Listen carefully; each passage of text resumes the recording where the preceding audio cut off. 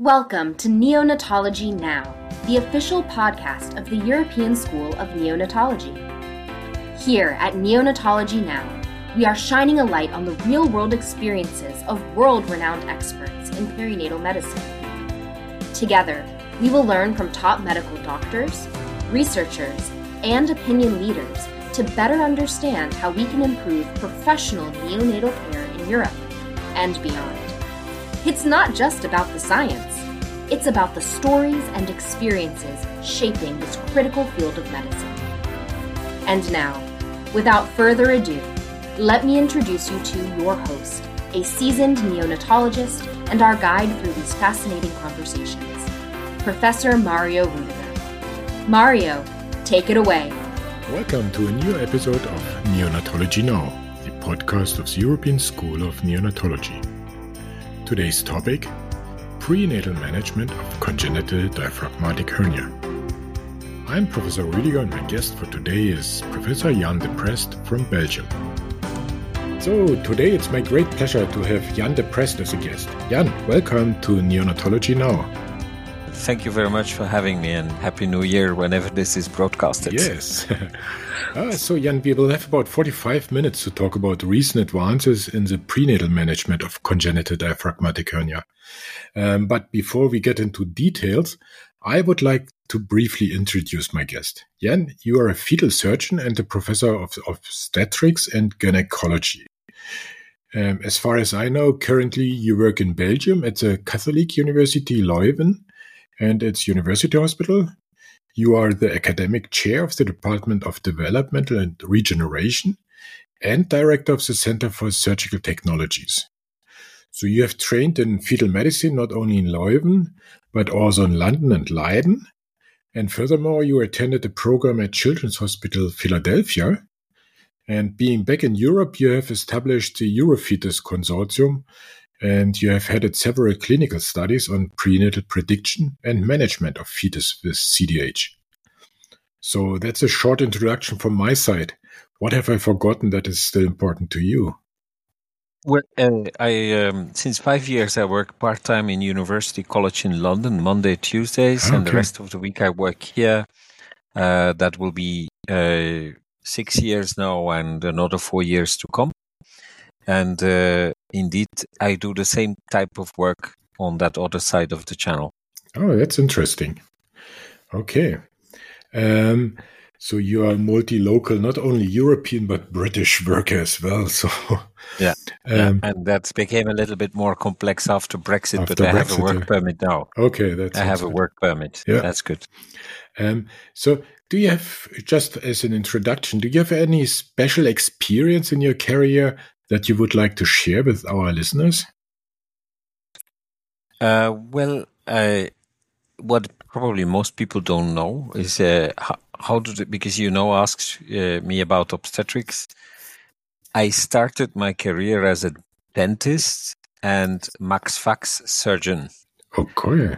Probably it was a genetic, because my father was a dentist and I studied medicine, and then the combination of medicine and dentistry is max fax. I stopped it after 3 years because I really didn't like it very much.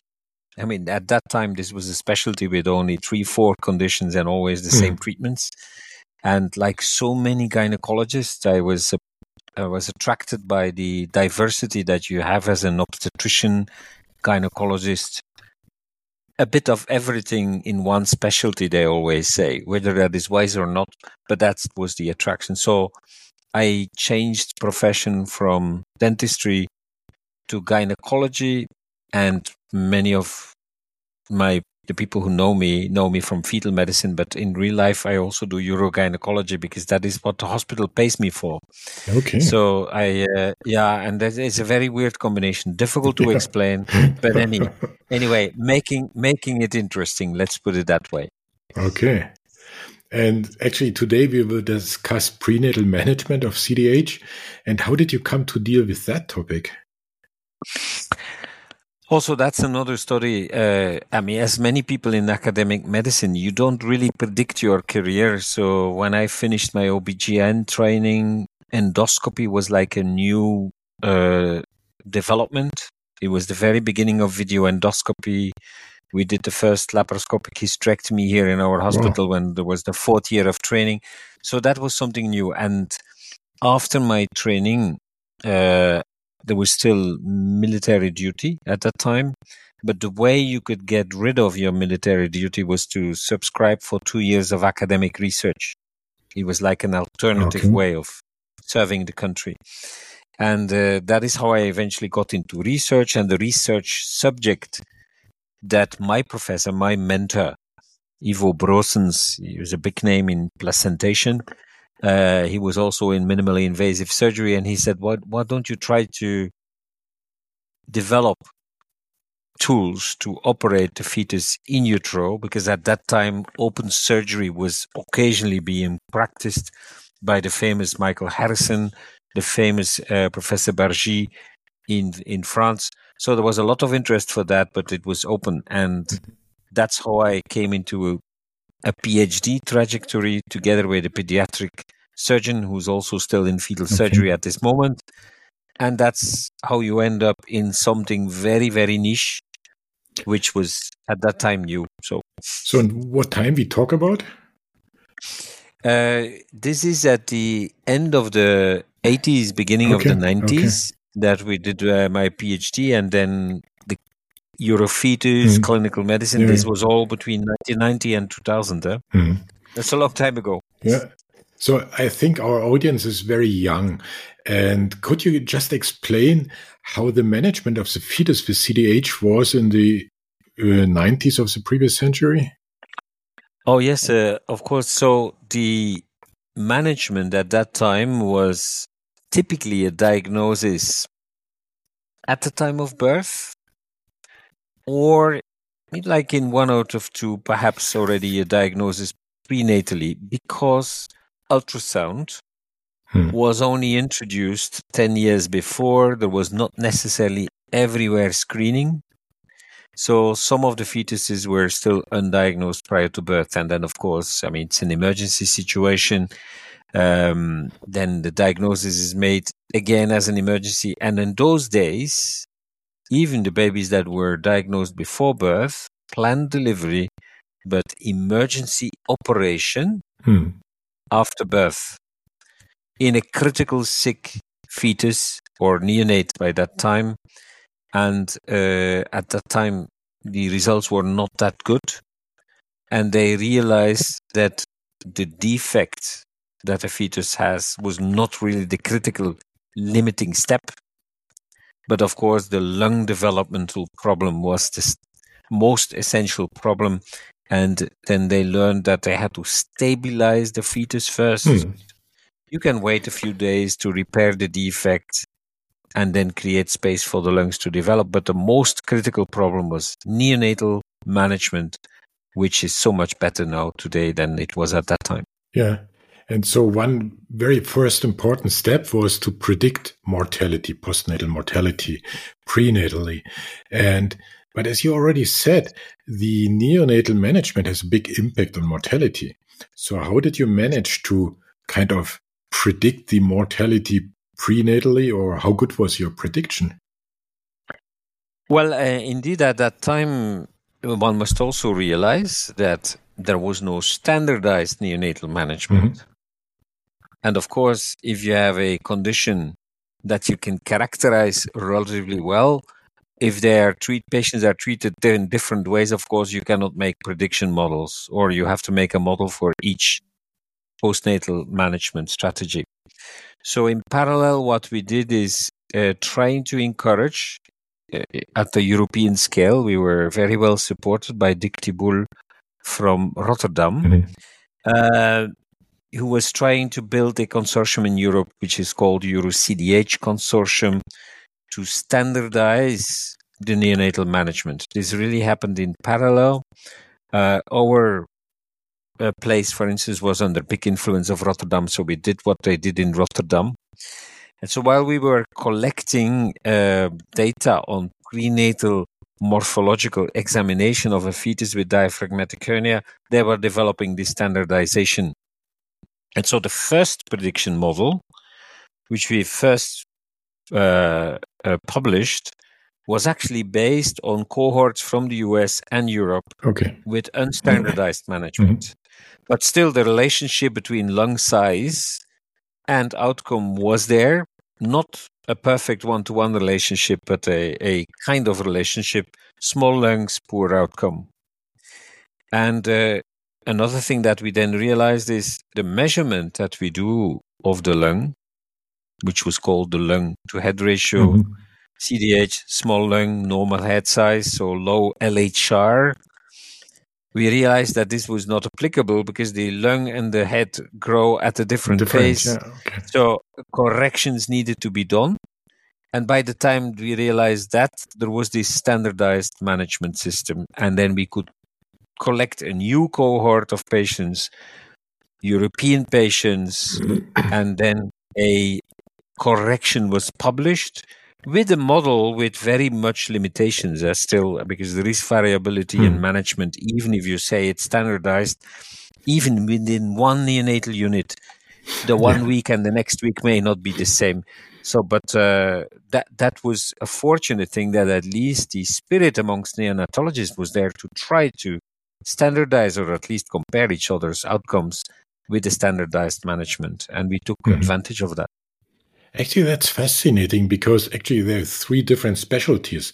So neonatologists, obstetricians or prenatal specialists and pediatric surgeons, there are 3 different approaches or ways to focus on this disease, and they have kind of to go together. And I remember the times when in the early 90s, when a CDH baby was born, we tried to do surgery as quick as possible because we thought that's the best thing we can do. And many babies died because they were not stable. And then over the time, it has changed, first stabilizing and then the surgical repair.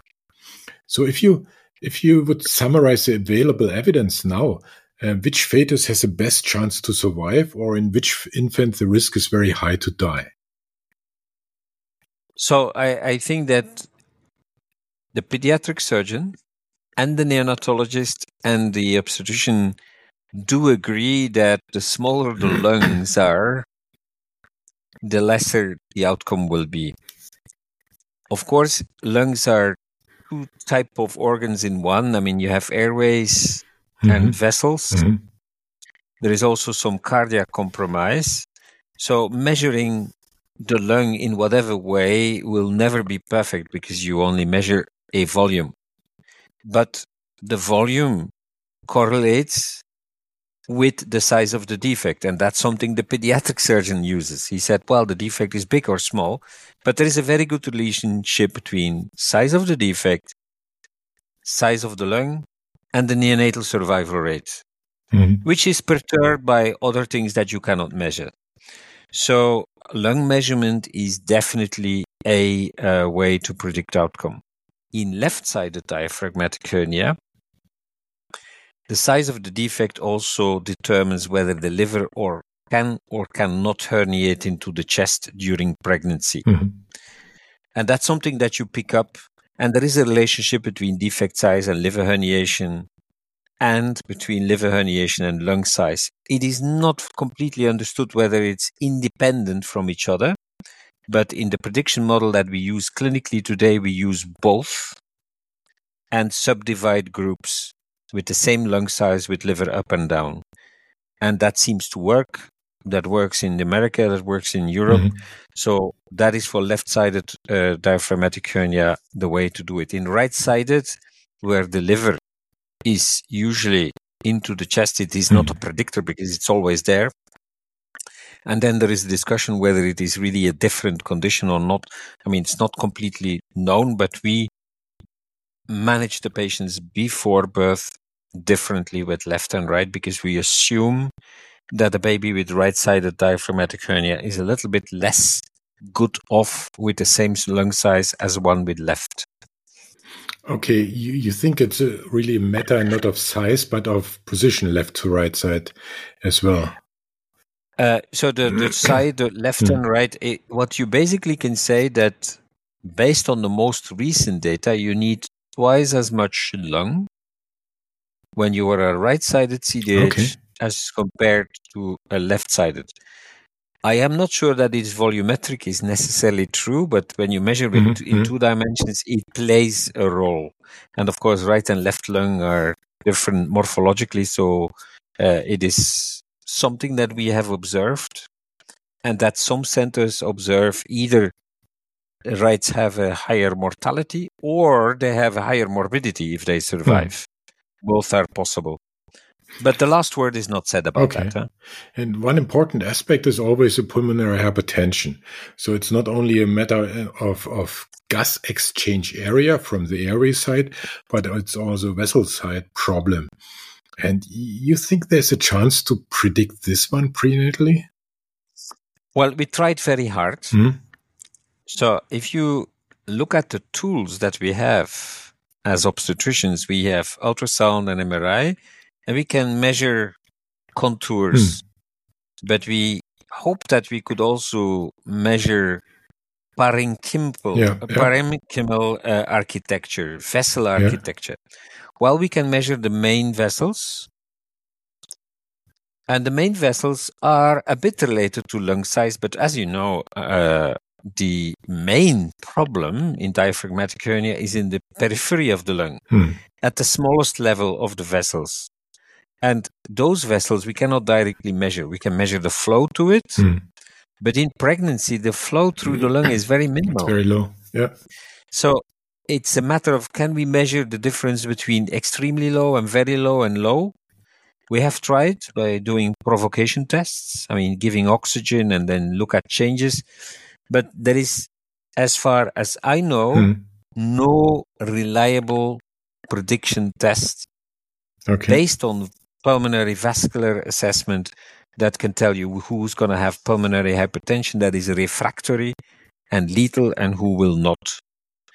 It's very disappointing. It's seriously a problem, because the day we will be able to treat pulmonary hypertension in utero, we will need to have a tool to select the candidate. To find this one, yeah. And actually, another question concerning prediction. What about the dynamics of during gestation? So if you detect it very early, so is the lung to head ratio expected to observed same gestational ages, or do you see any dynamics? So the correction that we make takes into account the gestational age. And then the second question is, can it change during pregnancy? So, well, in a way you would say yes, because pulmonary hypoplasia is probably a progressive disease. But if you measure in the clinically relevant time period, that makes when you have a good measurement, a reproducible, reliable measurement, but still in time that you can, let's say, lift your options, termination, postnatal management, prenatal treatment. So in the majority of cases that we have observed, we have seen that the lungs more or less stay in the same category. There are indeed occasionally cases that the lung becomes apparently smaller later in gestation, or some lungs catch up with growth. But really, in the vast majority, you can say if I measure at 26 and it's very severe, it's likely it's going to be severe at the end. The prediction model works better later in gestation always, because of course what you measure just before birth will be what you have after birth. The measurement error is smaller, the methods become more accurate, but at the end of the day, the lungs don't become big when they were small yesterday, or the opposite. That's very interesting.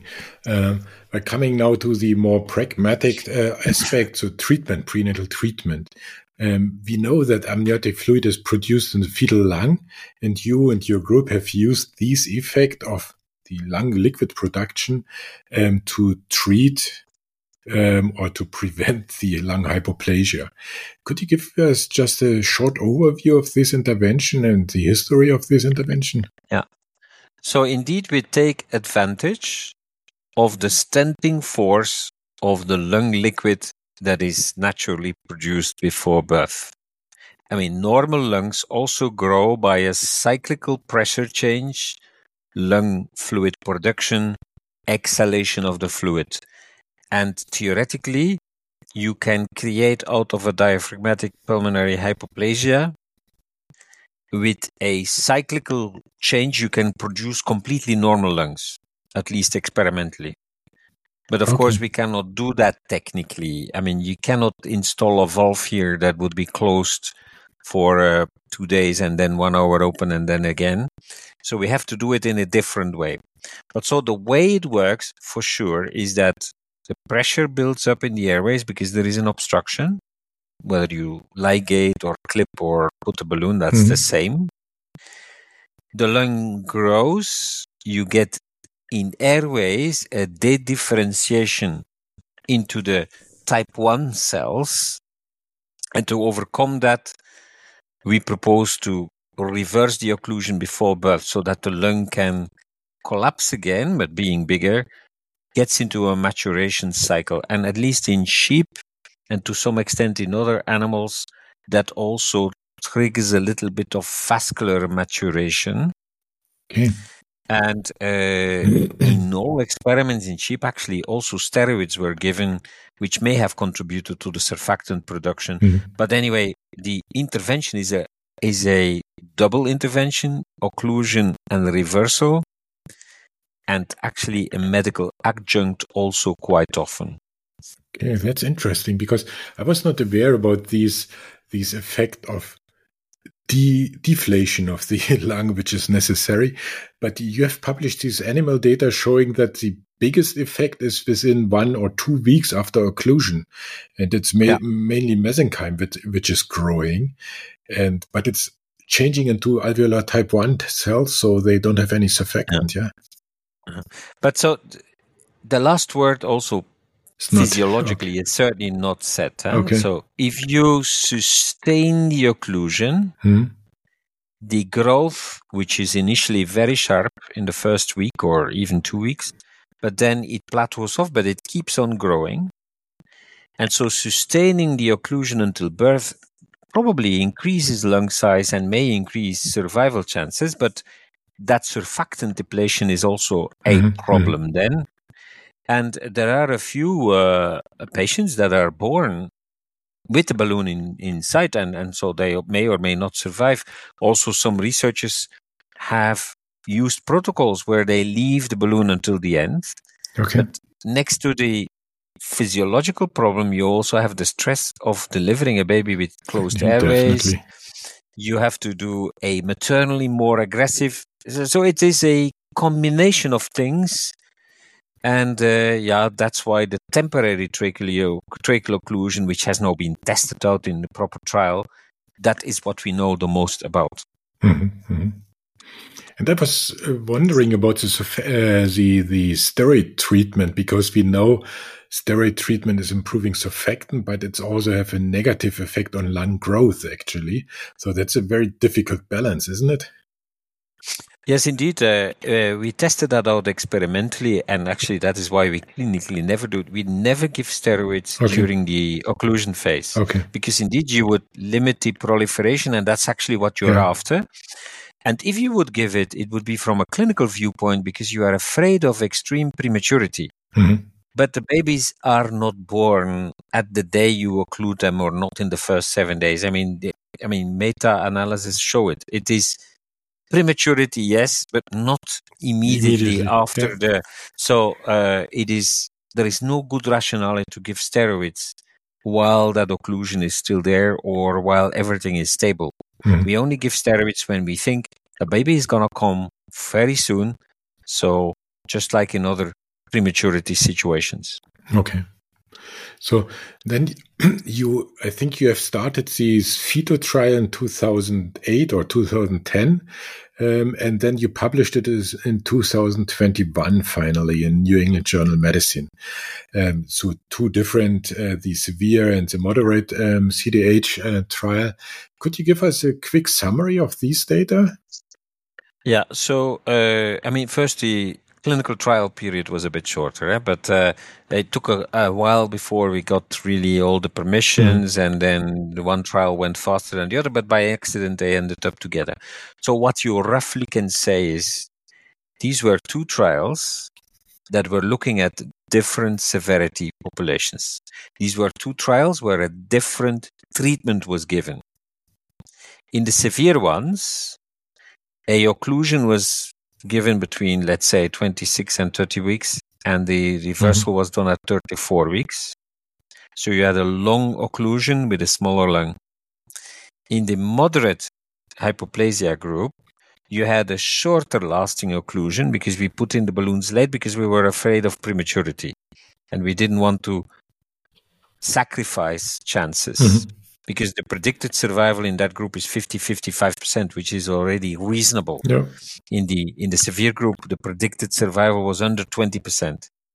So what this trial showed in the severe hypoplasia with a longer occlusion period, the survival 2.5 times a little bit more higher with the prenatal treatment as compared to the postnatal treatment. I mean, 50 went to 40%, 15 to 40.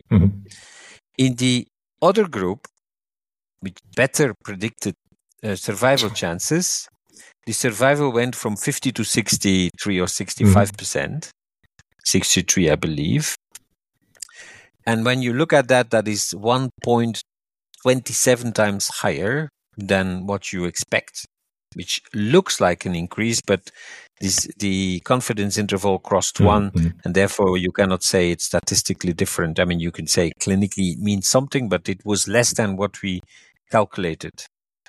We later threw the data together, and that's an important thing to realize, is if you have a disease which is actually a continuum, and you can express lung size as percentage of the normal as a continuous variable, rather than two categories, black and white, and you give a treatment of which the duration varies from patient to patient, you can actually look at the relationship duration of treatment and initial lung size. Then you can see that the relationship between the two is a relatively constant, and that the earlier you start treating and the longer you have it in place, the more the treatment effect is. So that is why we now offer, also in the moderate cases, an earlier tracheal occlusion, we expect more lung growth. Unfortunately, at the same time, your prematurity risk goes up because it's the surgery that makes the side effect. And so if we can solve the last one, then we will have a potent treatment, but not earlier than that. I mean, that's a very important message, because after publication of your two moderate compared to severe, everybody was thinking, so the severe could benefit, but the moderate will not benefit. And then a year later, you published this reanalysis, and it's actually really changing the picture, isn't it? Because it's not a matter of severe or moderate disease, but it's a matter of time point of treatment, or a matter of duration of treatment. What would you say? At this moment, we can say duration. So theoretically, you would say, I will start at 30 and I will leave the balloon until end. Okay. But that is not what we think you should do, because the lung growth falls off later in gestation for a number of reasons, not important now. So it's better to start earlier, treating earlier, reversing at the same time, because you don't want to end up, because they will have prematurity, in an emergency situation where you have problems with the airways. So the current attitude is judge in your own hands, in the environment where you work, what the expected survival rate is in moderate cases. And in that group where you see that you have a relatively low survival, 30, 40%, perhaps even 50%, whether it is not worth trying to increase that by inserting the balloon also in moderate cases, but earlier. And of course, at some stage, there will be a lack of benefit, and it's very difficult to calculate. And I think that is now the data from the current experience in the big centers that did the total trial. We are collecting numbers on earlier occlusions in moderate hypoplasias. Okay. And then we may be able, not in the perfect way, it's not a randomized trial, but we may be able to judge until here and not further, because that can be solved postnatally. But it will be always a very difficult discussion, because it will not be a randomized trial, of course. But I think that's a very important aspect, because we have a very similar discussion with hypothermia treatment. So we know above 36 weeks of gestation, it's beneficial. Below 36 weeks of gestation, it's harmful. But 36 weeks is not kind of magical border. So we have some kind of continuum, and maybe we have to reanalyze these data of hypothermic treatment as well. Very similar to these cutoff of 25% of below or above concerning lung to head ratio. But one important aspect you mentioned was the experience of the center.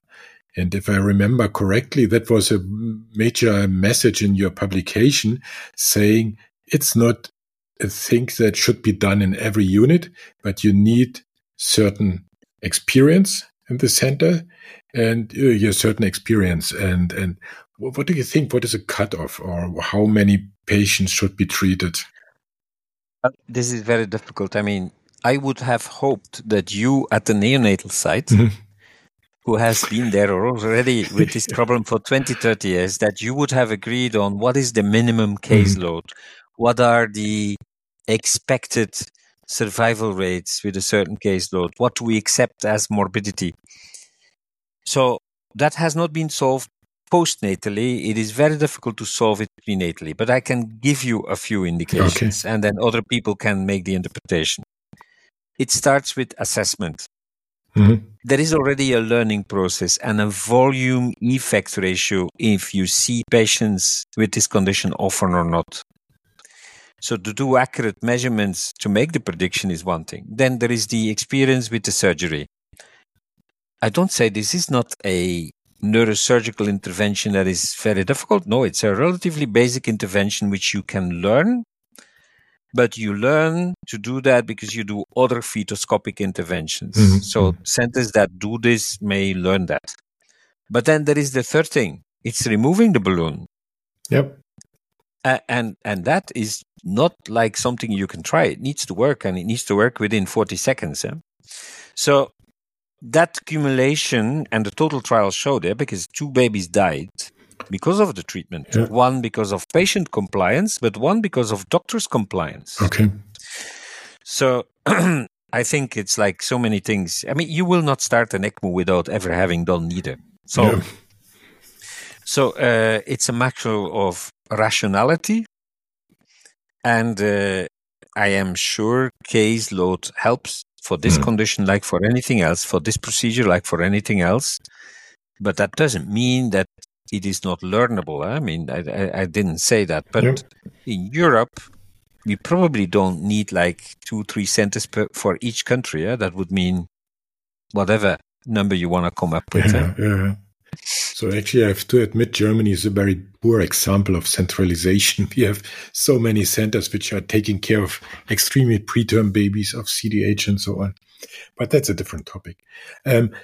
You already mentioned the different approach on the right side. And if I remember correctly, there are some groups trying to treat right-sided CDH as well with fetal occlusion. Yes, we have done so as well. So the only difference is that we take a different cutoff. I mean, every fetus with a lung under 50% is eligible for treatment, because the predicted survival rate is then around 20%, and that increases. It's the same treatment effect, and this is why it shows that it works the same way there. You increase the survival rate by a factor 2.4 or 2.5. So that is why we treat them as well with the same protocols, and we have seen increased survival rates. Okay. So now talking about the future, if we talk 10 years later again, what are the next steps you would have done in this time to improve prenatal management of CDH infants? Well, first of all, I would like, if I look back, I would have liked to have done this trial earlier. Okay.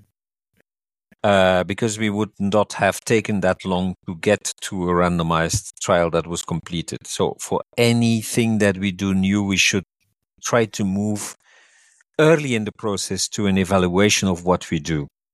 So you're talking about randomized trials, or yeah, and I say that as well to the neonatologist. I mean, solve your issues definitely as well, because you can, and there is enough consensus, and certainly Europe is trying to do that. Number two is, what is of course wrong with this treatment is that it is not good enough. I mean, if you leave 50% of the patients non-surviving in the most severe cases, that is definitely a failing therapy.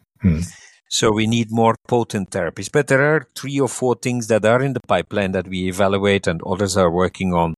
It is the use of, we tried sildenafil. We had to stop the trial, the phase 1 trial, because sildenafil is now forbidden in pregnancy. So we now do that with treprostinil. We are working with extracellular vesicles, nano delivery of growth factors for EGF, etc. That's on the prenatal side. The other thing is that we are changing is the device. We have now finished a trial. Only one patient left of the 46 to do. Is a balloon that you can deflate from the outside without invasive procedure. So it's called the smart balloon. It was invented in Strasbourg by Dr. Sananes. And so we've done the animal experiments and we've now nearly finished the clinical trials. And that will be a game changer, because that would mean that a patient can return to its own institution and the balloon can be released by exposure to a magnetic field, which would also mean that insertion of the balloon can be centralized, because you can go somewhere and then leave the day after. Nothing will happen to you. So these are things that in this condition are in the pipeline. But of course, it's all still either semi-invasive, so that medical therapy needs to move on. And I am sure that a lot will change postnatally as well in the future. I mean, certainly working on this artificial placenta. The people in Philadelphia are treating fetuses with CDH, I mean, lamb fetuses on the artificial placenta. I mean, this is probably the wet dream of every neonatologist, to have such a machine that they can play with things, either very preterms or term, but that are not on the ventilator. And what is your opinion on surgical repair prenatal?